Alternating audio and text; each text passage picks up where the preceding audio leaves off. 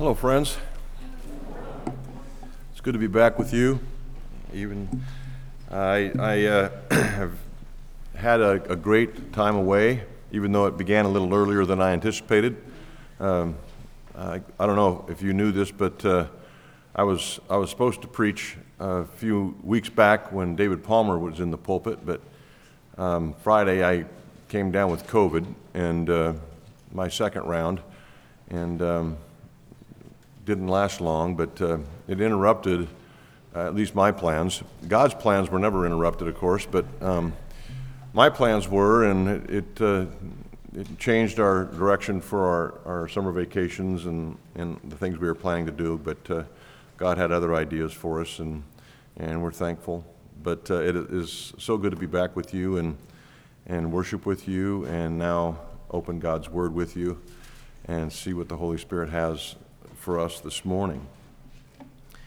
You know, every Sunday we come together here and we pray about, we think about our faith, right? We are interested in knowing what it is that saves our soul and pursuing Christ and all that He is for us.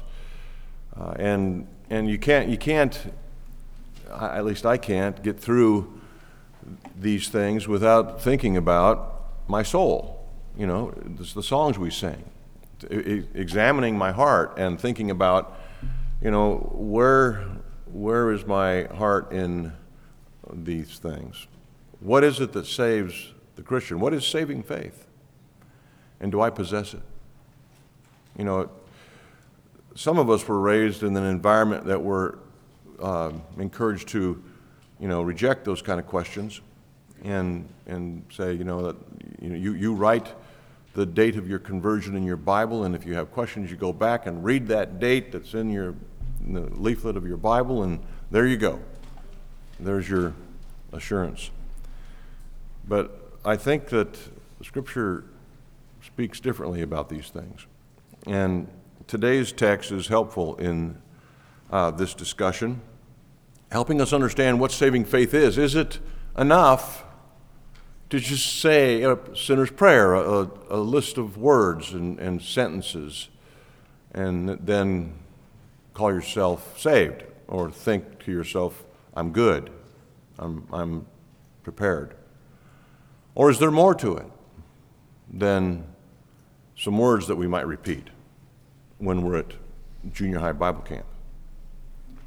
Well, I'm sure you know the answer to that if you've been at Sun Valley Church very long, but nevertheless, it's important to review these things, and more than that, to preach the text that's in front of us, right? So that's what we're going to do this morning. We're going to look at this text that was read for you by Jared, and see what God might reveal to our hearts in this. I think it's important that we understand a little background before I get too deeply into this sermon, and especially since I've been gone for 4 or 5 weeks, and that is what was stated or read from verses 22 through 26.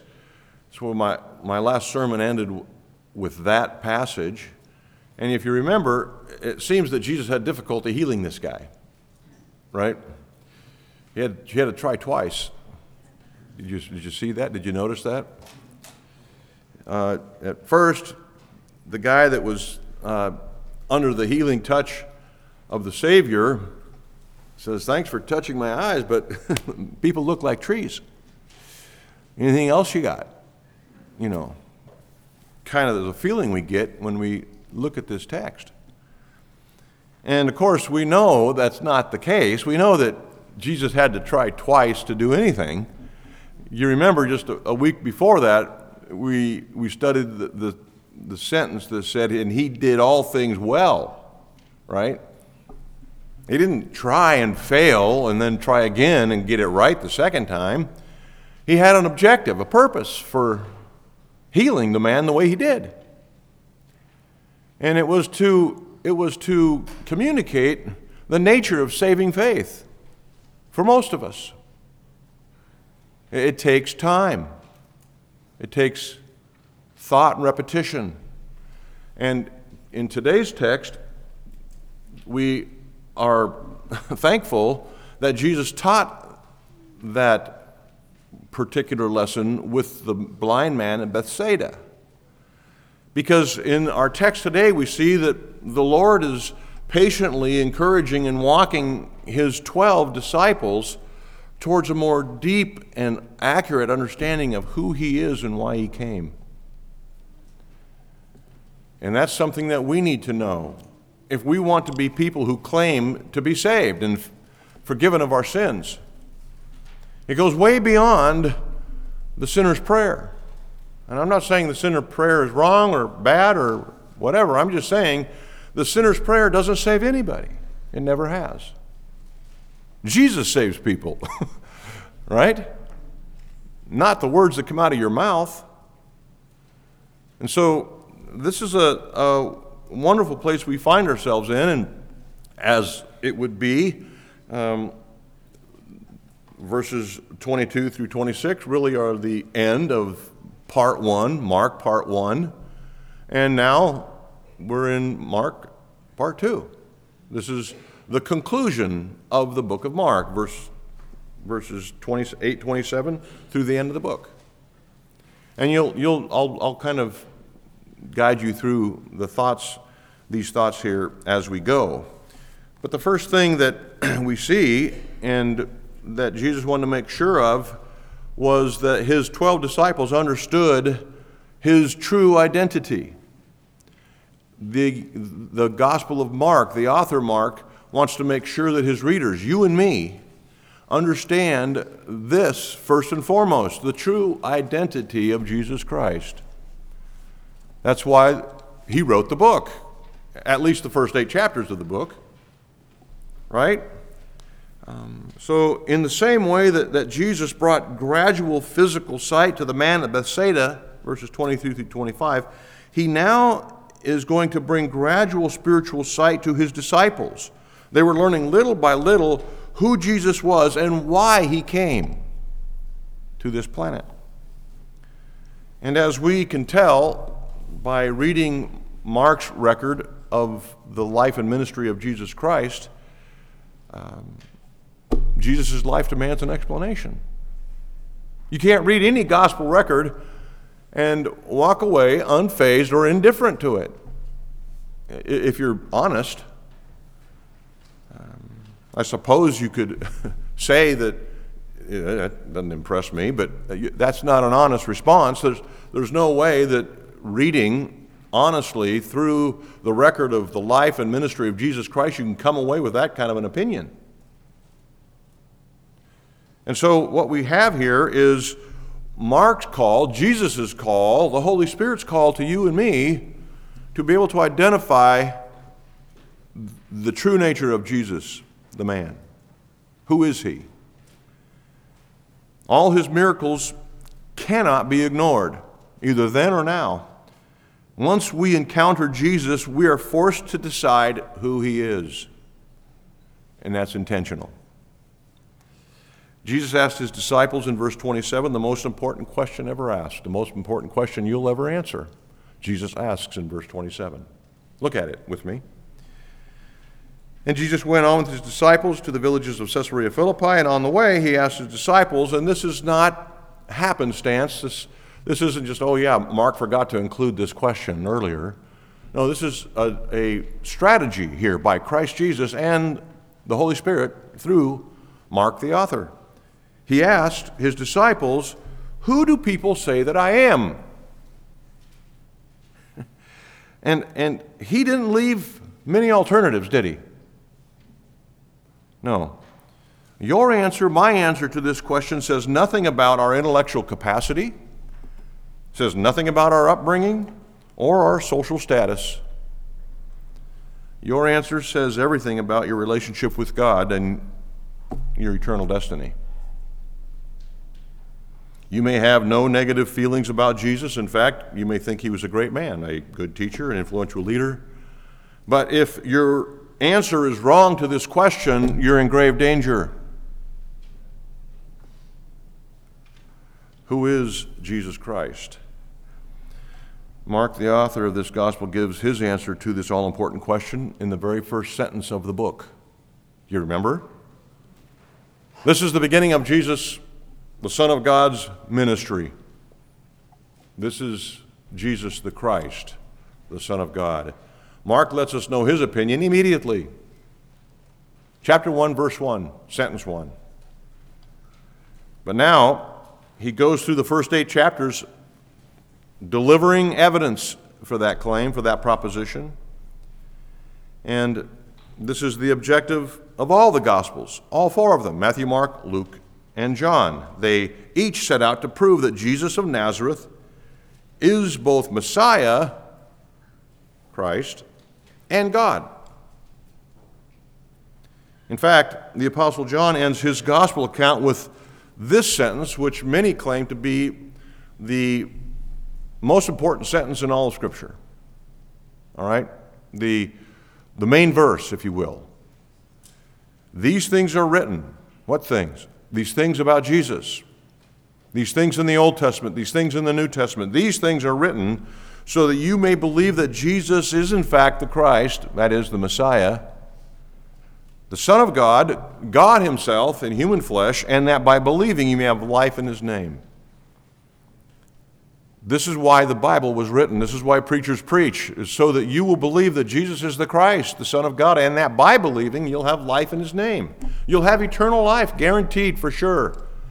Nothing to fear once you close your eyes in death and stand before the Creator of the universe, if you'll but believe the objective of the entire Bible. So Mark has, up to this point, which is the halfway point of the Gospel of Mark, has established evidence, almost like a lawyer would in a courtroom case, bringing his evidence, bringing forth witnesses to prove his proposition that Jesus is in fact the Christ, the God of the universe. And now Mark's beginning to record the conclusions of the jury, who in this case would have been the 12. When Peter says to the question, who do people say that I am? Well, you're the Christ. You're the guy. You're the one we've been waiting for. You're the promised Messiah, the Savior of the world, especially the King of Israel, whom we've been waiting for centuries and centuries, who was promised to Adam and Eve in the garden after they sinned, who was promised to every major Old Testament character, who we worshiped in the temple through the sacrifices. You're the one. So this is what we hear from Peter at this point in the ministry of Jesus here in Mark 8. The 12 had been with him for almost 2 years. They had plenty of time to examine Christ, literally with him 2 years nonstop, day and night. They had seen the evidence, and now they're making their convictions about Jesus publicly known. And so, scholars accurately say this is the climax of the book of Mark, right here. Peter's confession. Everything before Mark 8:29 looks forward to it, and everything after Mark 8:29 looks back to it. This is the centerpiece of the book. We're heading now into the second half. This really is the final exam that Jesus presents to his 12 to see if they've grasped everything he's been teaching about himself, revealing about himself to them. This is the exam. This is it. Okay, guys, for 2 years, I've been showing you, teaching you, telling you everything I can possibly that you can understand who I am. Who am I? Got one question. Who? There it is, Peter. Yes, you're right. You did not come up with that yourself. In the book of Matthew and Luke, Jesus says, God the Father gave that answer to you. And by the way, which is the only way any of us come up with that answer, right? You're not so smart. Oh, no. We're actually born blind, just like the man in Bethsaida. Yeah. But the disciples, Jesus asked, who do people say that I am? That was his first question. Who do they say that I am? And they give a series of wrong answers. right? Good answers, but wrong answers. Don't you hate that in high school algebra? You give them a good answer, but it's the wrong one. You don't get any credit for it. It's the wrong answer. Good one. Nice try. Wrong answer. Red marks. So the answers the disciples gave were popular answers of the day. John the Baptist, perhaps. Maybe Elijah, the prophet that was going to come before the Christ. Maybe it's the promised prophet that Moses talked about in Deuteronomy. All these were favorable answers. Each option, false option, though, each option that the disciples gave to Jesus after his first question was affirming, just like people today who would say that Jesus was a good man, great teacher, influential leader, man, good guy. It doesn't take one converted by the Holy Spirit to say stuff like that, right? You don't have to be a believer to say Jesus was a good man, a good leader. No. You just have to be able to read or listen to someone talking about it. So each of these answers were edifying to Christ, building him up, which was impossible, but denying his identity, ultimately, wrong, ultimately. These answers were all the wrong answers that people were talking about Jesus' identity. He wasn't John the Baptist reincarnated. He wasn't Elijah coming before the Christ. He wasn't the great prophet, necessarily. He was the Christ. There's only one right answer here. But Jesus presses his disciples a little bit further into a little bit more uncomfortable territory where there's no wiggle room. Okay, fine. I've heard who people say that I am. Who do you say that I am? What's your answer? There's the final exam. Who do you? Doesn't matter what your mom and dad say. Doesn't matter what grandpa and grandma say about Jesus' identity.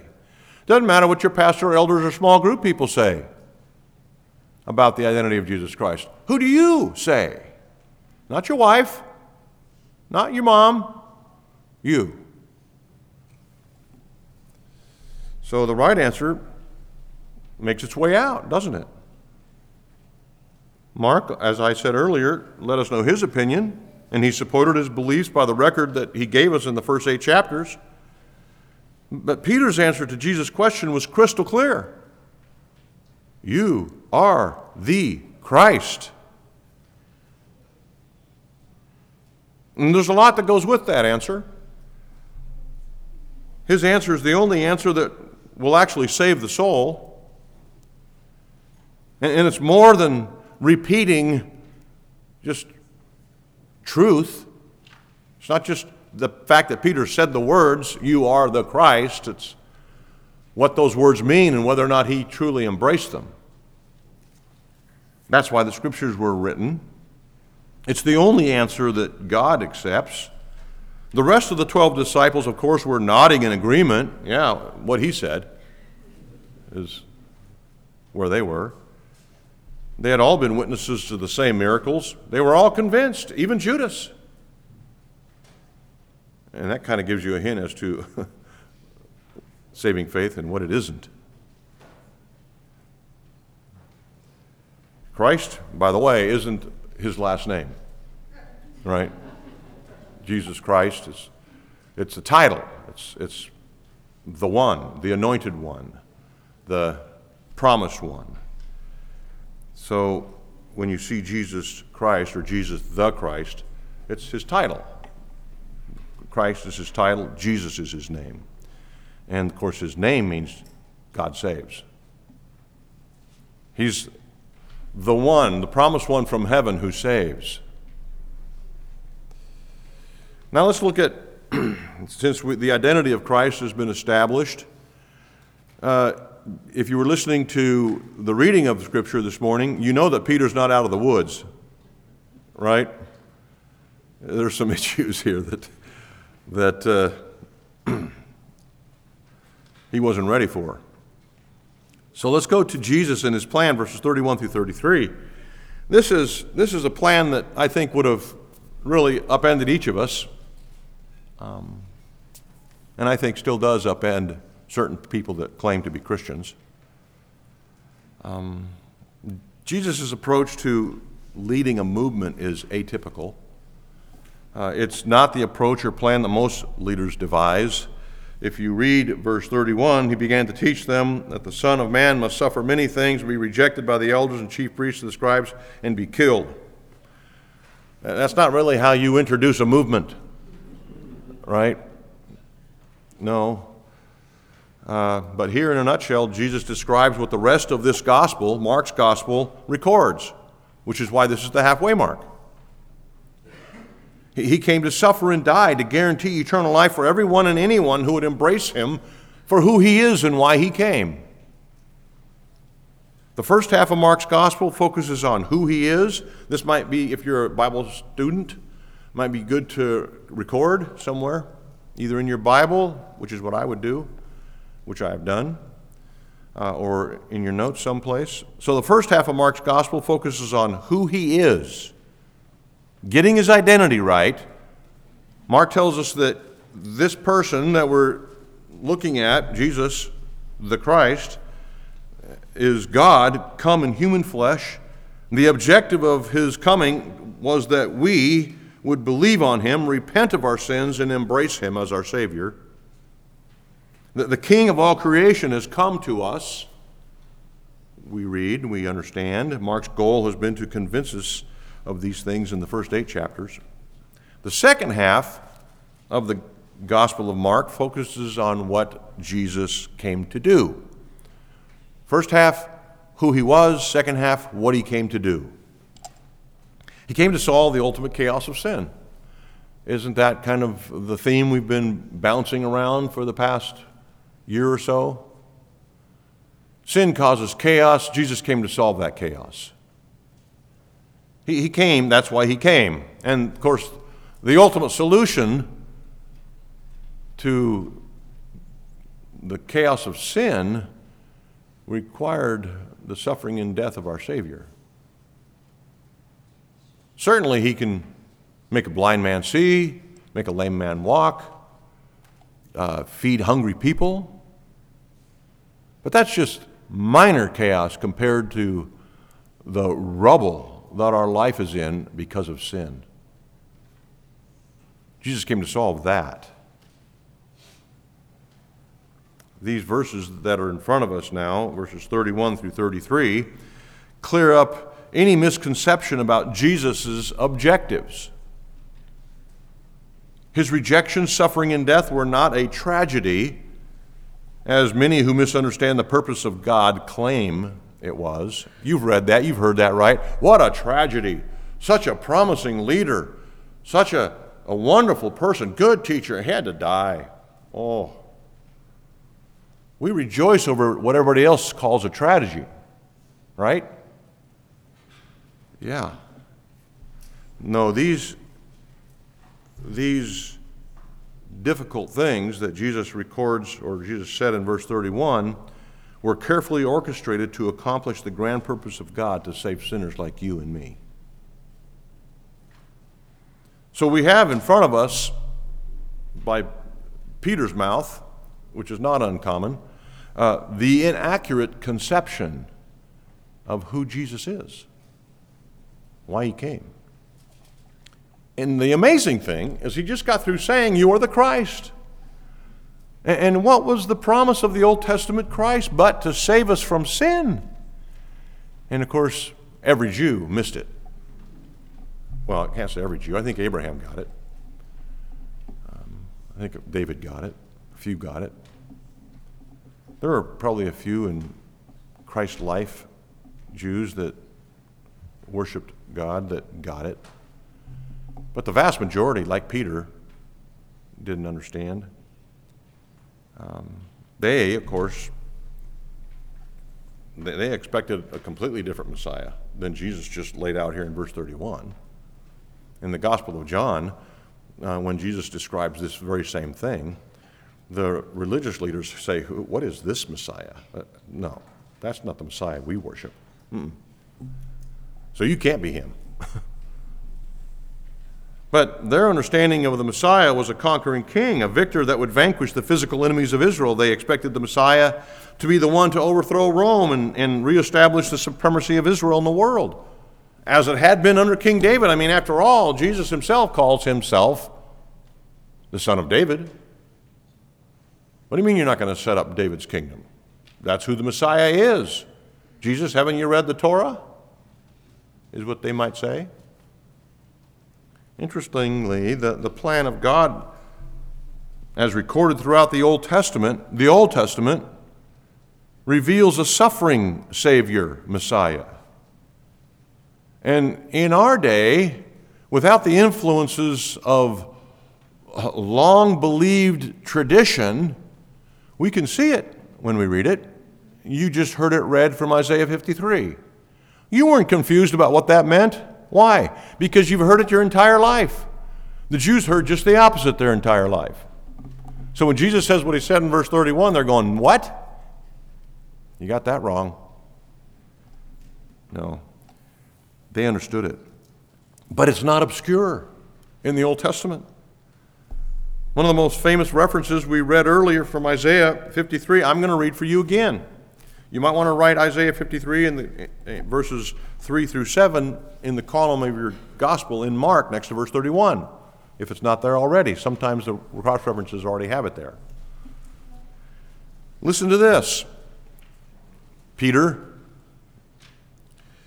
he was despised and rejected by men, a man of sorrows, acquainted with grief, and as one from whom men hide their faces, he was despised, and we esteemed him not. Surely he has borne our griefs and carried our sorrows, yet we esteemed him stricken, smitten by God, and afflicted. But he was wounded for our transgressions, he was crushed for our iniquities. Upon him was the chastisement that brought us peace, and with his stripes we are healed. And all we like sheep have gone astray. We have turned every one to his own way, and the Lord has laid on him the iniquity of us all. He was oppressed and he was afflicted, yet he opened not his mouth. Like a lamb led to the slaughter, like a sheep before his shearers is silent, so he opened not his mouth. We're not confused by that, are we? At all. How could they be? Well, they were raised in a different environment. So, the Old Testament from Genesis to Malachi is filled with stories, lessons, pictures of the suffering Christ. Their worship practices that they did every single day pointed to the suffering Christ, the Lamb that was slain. And yet, Peter, representing all of the Jewish nation here, says, no, that's not our Messiah. You know, we, just to put ourselves in more clear light, we, like Peter, may not be too interested in a suffering Savior. Think about it. Obviously, Peter did not comprehend this kind of Messiah. We also may want a Savior that would make our lives better. I mean, why do you claim to be a Christian? Why did you come to Christ when you did? We want a Savior who can do something for us, maybe even materially, right? We may want a Savior who would improve our financial status, our social status. I mean, why live as a Christian? Why believe what we say we believe if Jesus doesn't make things better? So we can't be too critical of Peter, can we? Just like Peter's hopes of a conquering Messiah, we might have ideas about what God should be like to us and how he ought to perform for us. In fact, when he does or says things or asks things of us that make us a bit uncomfortable, we might be tempted to say, my God would never do that. When we come across Scripture that reveals some aspect of the character of God that makes us uncomfortable, we would say, I don't know how to deal with that, because that's not my God. Is it? Isn't it? In fact, when he does or says things or asks things that make us uncomfortable, we might be revealing whether or not we truly believe in Jesus. But this story the one in front of us, clearly reveals that we need to be careful about telling God how he ought to be or how things ought to be done. Jesus' response clearly reveals that. Now, wait a minute, Jesus. Come over here for a second. I can just see Peter doing this. This, what you just said, is way off. Like, that's what Peter said here. God, I know you're sovereign, but your plan for me is way off. This whole cancer thing, no. This whole kids departing, no. No, you're way off, God, on the plan, right? We're a lot more like Peter than we think. Jesus' response to Peter's rebuke is stunning, isn't it? You know, it makes me feel good about my callousness. His response was severe. In fact, some would say the most severe in all of Scripture towards a believer. Jesus essentially says, Satan, stay away from me. He says this to Peter, his disciple that he loves. Satan, you got it wrong, and you need to stay away from me. So we really don't want to mess around with the purposes of God, do we? If Jesus is going to respond like that to Peter, how's he going to respond to people like us that try and tell him that his plans are wrong for us? You see, Peter, like us, wasn't intentionally trying to interrupt the will of God, right? No. He sincerely thought Jesus had it wrong. He was going to just help him out a little bit. But had Peter succeeded in persuading Jesus to bypass that painful plan and take up Peter's plan, take up Satan's plan, by the way, the same plan that Satan presented in the wilderness, remember? Same plan that Peter was offering. If Jesus would have accepted that, there would have been a massive interruption in the plan of God, and it would have ruined any chance of our salvation. We would not be in this room today if Jesus would have said, you know, Peter, you're right. Thanks for reminding me. I am actually God. So, aren't you thankful that Jesus is God and his plans prevail? Isaiah 46. Right? What I have planned will come to pass. How often do we try to interrupt the will of God in our lives? Probably every time our lives get uncomfortable, right? When we see pain or discomfort on the horizon, do we maneuver and wiggle and manipulate our way into the plan and pursue something that we think's better? Obviously, Jesus, this is better. Right? You may be convinced that your plan for the future is the best. When you see things turning against your plan, what happens to us? We, become agitated, impatient, angry even, and then try to manipulate our circumstances to get back to that comfortable zone that we have planned. It's easy to do so, especially with our kids, right? With no ill intent towards God. Peter wanted Jesus to fit into his agenda and his plans. His picture of life was way better than Jesus's, even for Jesus. God, this is better for you. Just think how much glory you'd receive if I got a, $5,000 raise. I could actually tithe, No. We want Jesus to fit into our plans a lot, just like Peter. Peter was probably used to getting his way, knowing his personality. He was used to that. But when we encounter Christ, as Peter did on this day, we better get used to having our way routinely hindered. Have you figured that out yet? Christian, that your plans are routinely hindered? Yeah. I don't know when that started dawning on me, but it has dawned on me loud and clear. And by the way, there was much more at stake in this interaction between Jesus and Peter, and it was included in the Gospel of Mark for much greater reasons than just interrupting our personal plans as the application.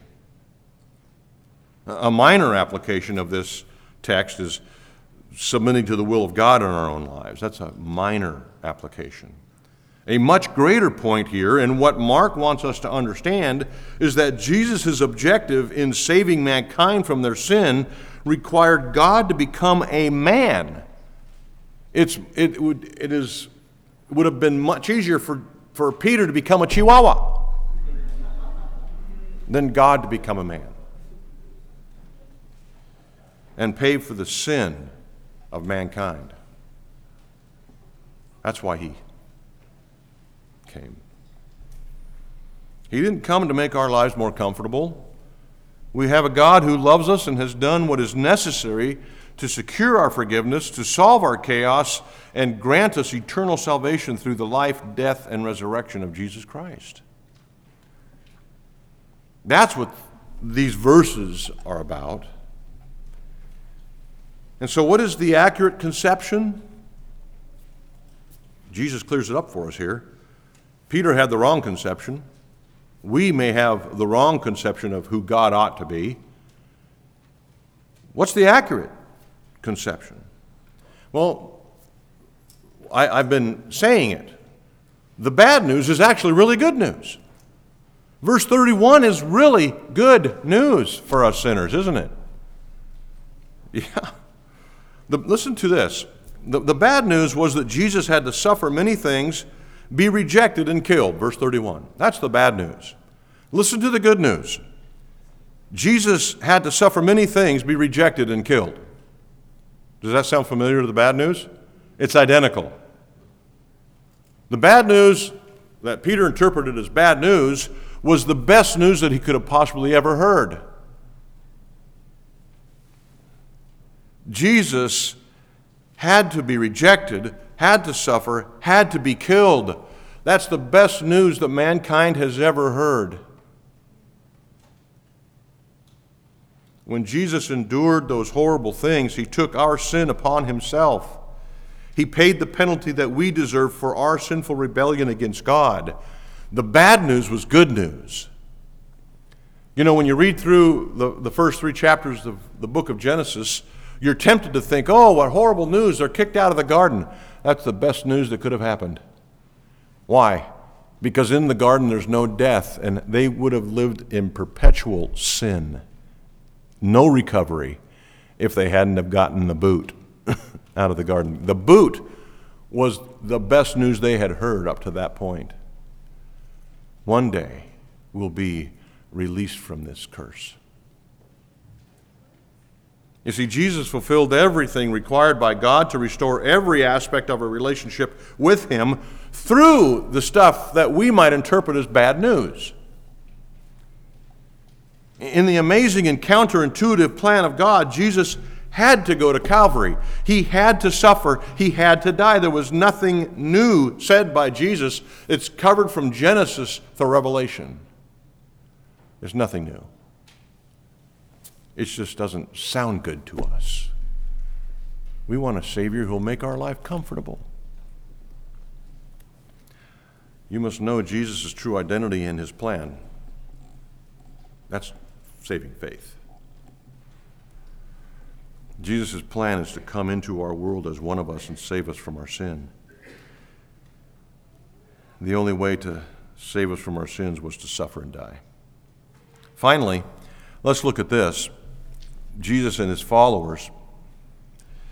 The plan that Jesus laid out to his 12 here in verse 31 on that day was not just isolated to himself, like this is just going to happen to me. It would eventually and ultimately include all those who would follow him, including you and me. You're going, hold on, that doesn't sound fun. Ridicule, suffering, death. Check, check, check. For everyone who follows Christ. Well, here's where Jesus loses most people. This is where the crowds walk away, right? When Jesus said these kind of things, his crowds diminished greatly. Surprise, surprise. In my next sermon, I'm going to dive more deeply into what Jesus is saying here. So fear not, there's much more here, and I'm going to do my best to cover it in the weeks to come. But I wanted to give you a brief overview of this transition into the second half of this wonderful gospel. But to tease you, to whet your appetite, I want to briefly work our way through his words in these next 5 verses. Look at them with me, 34 through 38. This is really a description of the true Christian life. And calling the crowd to himself with his disciples, he said to them, "If anyone would come after me, let him deny himself, take up his cross, and follow me. For whoever would save his life will lose it. Whoever loses his life for my sake and the gospel's will save it. For what does it profit a man to gain the whole world and forfeit his soul? For what can a man give in return for his soul? For whoever is ashamed of me and my words in this adulterous and sinful generation, of him will the Son of Man also be ashamed when he comes in the glory of his Father with the holy angels." There's a lot there, and I'm not going to cover it in 5 minutes. So this sermon will end in about 5. So we got a long ways to go on this next few sermons. But this is really a description of the true Christian life, those who truly embrace Jesus. And what I just read for you concerning all these sacrificial things that Jesus says his disciples must go through doesn't look anything like someone who has described our life as our best life now. That doesn't sound the same. I'm not a genius, but it seems that Jesus is alerting us to a challenging path here. Not one that's comfortable and easy and better, quote unquote, but it is a joyful path. Don't lose heart, Christian. It's a joyful path. Jesus lays out 3 ingredients here that we're going to dissect thoroughly on a future date, but shortly here. First is self-denial. Do you see it? He must deny himself, verse 34. That's the first thing. If you're going to follow me, here's step 1. Deny yourself. And, of course, self-denial is anti-American. We know that, right? This idea goes against the grain and the values of our society. Self-denial, the concept of denying self is repulsive to most people, especially in our culture. But what is self-denial? What's Jesus saying here? It's really giving up your rights to self-government, being your own boss, making your own decisions about what things ought to be. And we're told that should never happen. No one should ever tell you how you ought to live, how you ought to think. Unless you believe Jesus is God, then your opinion has to change, right? But according to Jesus, self-denial means that instead of following our own will and trusting our own plans, self-denial puts those things away. The self is no longer in play. In A.W. Tozer's great book, The Pursuit of God, chapter 2, he describes self-denial in a very sobering but encouraging way. And I'm anxious to unpack Tozer's thoughts with you in my next sermon. But just a hint for you, self-denial doesn't mean you can't have nice things or enjoy them.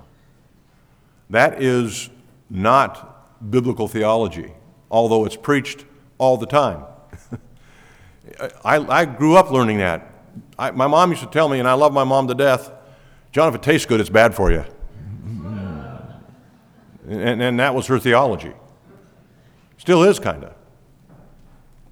My dad's theology used to be the same. Now it's completely changed, and he's right on target. He's with the Lord. He's the perfect theologian now. Remember that Jesus said here to deny self, not deny things. Deny self. It's okay to have things and enjoy things as long as they don't define you. And that's what we'll learn. Self is the problem, not things. Self is the issue, not the gifts God gives us. This is how it's always been. Abraham is the biblical example here, isn't he? One of many. He had plenty of things. He was the richest man on the planet when he was alive. But God taught him that those things didn't define him. But we'll dive into that more deeply next time. And secondly, Jesus says, not only do you have to deny yourself, to take up your cross.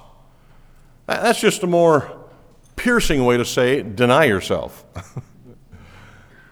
It has a little more weight and gravitas, doesn't it, when you take up your cross? That makes you consider a little more deeply what it means to deny yourself. Luke records the word daily. He goes, take up your cross daily. We read that earlier in our service. And Luke includes the word daily because he understood that this isn't a one-time decision. Wouldn't it be great if it were? You just have to come to a point in your spiritual maturity where you can say, I am yours, I surrender all. Don't you wish you could just sing, I surrender all, that song, and it'd be over? But we keep singing that thing. And we keep repenting of not surrendering all, or surrendering and resurrendering the same things. It's a daily decision. It's a moment-by-moment decision to take up your cross. Believe me, you will face this same decision tomorrow and the next day. Have you died to self and taken up the sacrificial life that Jesus exemplified? Have you done that this morning? I don't care about yesterday, and neither does Jesus. Did you do that this morning? Are you doing that now? Are you taking up your cross in this moment? Taking up the priorities of Christ now? Will you die to self in the lobby after church, or will you demand your own way? I'm driving, honey. You drove to church. I'm driving home. Will you die to self on your way home? Will you die to self later this afternoon? Take up your cross at work tomorrow? Or will self rule the day? What's it going to be? You want to follow me? Jesus says, deny yourself and really deny yourself. Take up your cross. It's a lifelong process, and as it sounds, it's painful. Dying on a cross, I hear, is painful.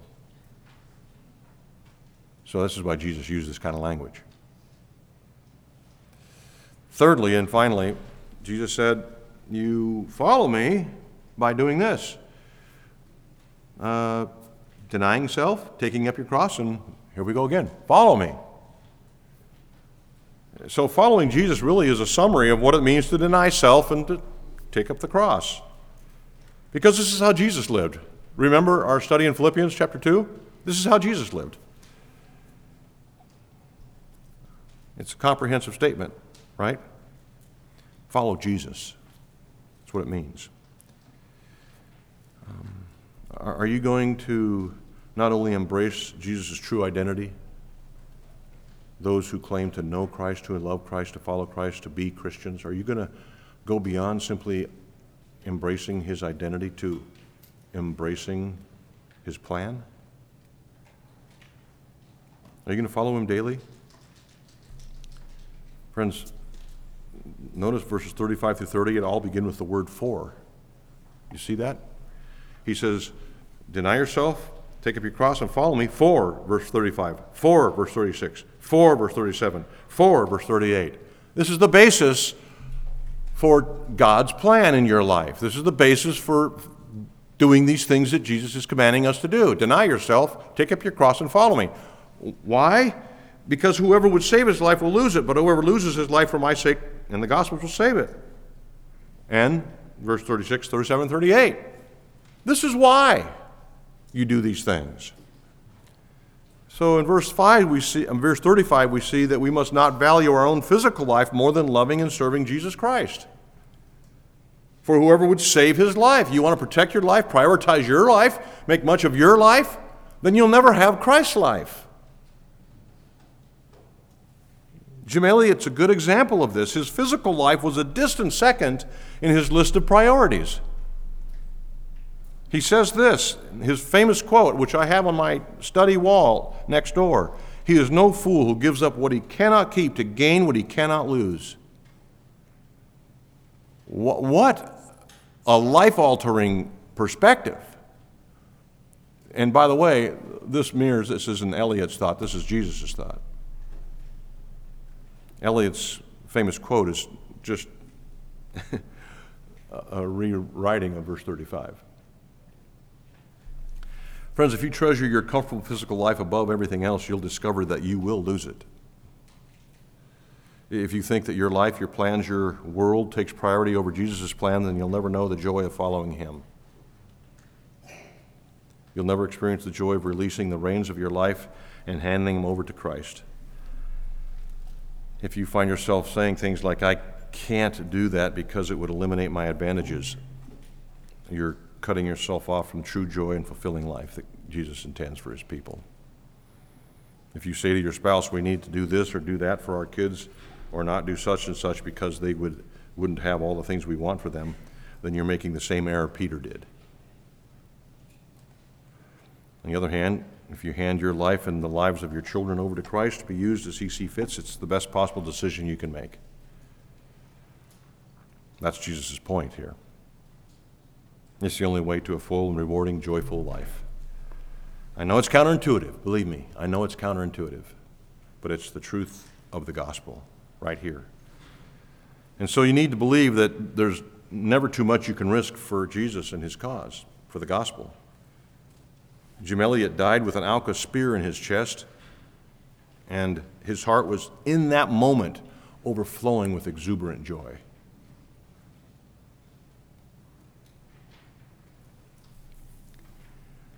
And so the only life worth living is the one that denies self, puts death daily, follows Jesus in everything. So friends, this is what Dietrich Bonhoeffer said. It might help you. When Jesus calls a man, he bids him to come and die. Jesus' summons to the rich young man was calling him to die, because the only man who is dead to his own will can follow Christ. Does that sound good to you? Sounds hard, doesn't it? Yeah. Friends, this is the only way to live. We have to go down this road if we think we're going to be following Jesus. Pray with me. Lord, these difficult words were hard on Peter. I think they're equally hard on us. I ask that through the power of your Spirit and through your mercy and grace, we might embrace these things as Peter ultimately did, finally did, giving up his own life physically, embracing the cross completely. Father, my heart's desire for Sun Valley Church is that each and every one of us will do this, that we will believe what Jesus is saying here, that we wouldn't be persuaded by the influences of the world around us, but that we would actually believe what Jesus is saying here, and that we would put all of our eggs into that basket and leave no eggs in the world's basket.